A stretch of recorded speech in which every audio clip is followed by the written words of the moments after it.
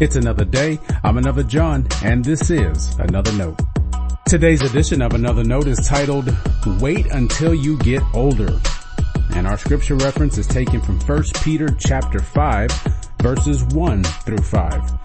As always, may the Lord add His blessing to the reading and hearing of His holy word.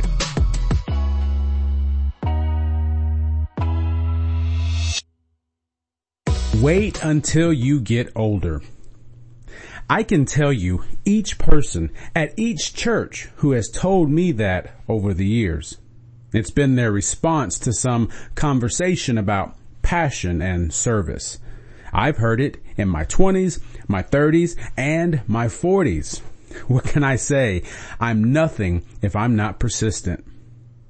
And if you can't tell, wait until you get older wasn't meant to be an encouragement. It was a way to settle me down, to make me change my mind about what is important to the life of the church. These people disagree with my tendencies to look for new forms of ministry. They were sure my excitement about reaching new people would not last. I take wait until you get older to actually mean you'll see. You'll see how young and dumb you were. You'll see I was right. You'll see there's no need to get carried away. We will see. As a matter of fact, we already see.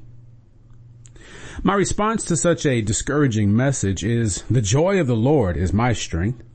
And that's not mere optimism, by the way. That's a trust in who God is and the Spirit which enfolds us. Do we want to suggest the Spirit's inspiration has an expiration date? Is there a season of life Spirit decides we're not worth the trouble? Of course, I don't mean to suggest I'll always be as loud or energetic, and that's not what others have meant to tell me either. I know that I know when I get older, not much will change about my attitude. And here's how I know. While there are many wait until you get older people, there are others too. I hope to God I never forget the image of a 90-something-year-old saint washing dishes at church. I know saints in their 80s who will stop everything they are doing to pray with someone if the occasion arises. I've known many older people who were hungry for God's word. Their age may have slowed them down physically, but their love of God and for God's people only increased. No matter where you are in life, the degree to which you follow Christ is a choice. The commands of God do not change.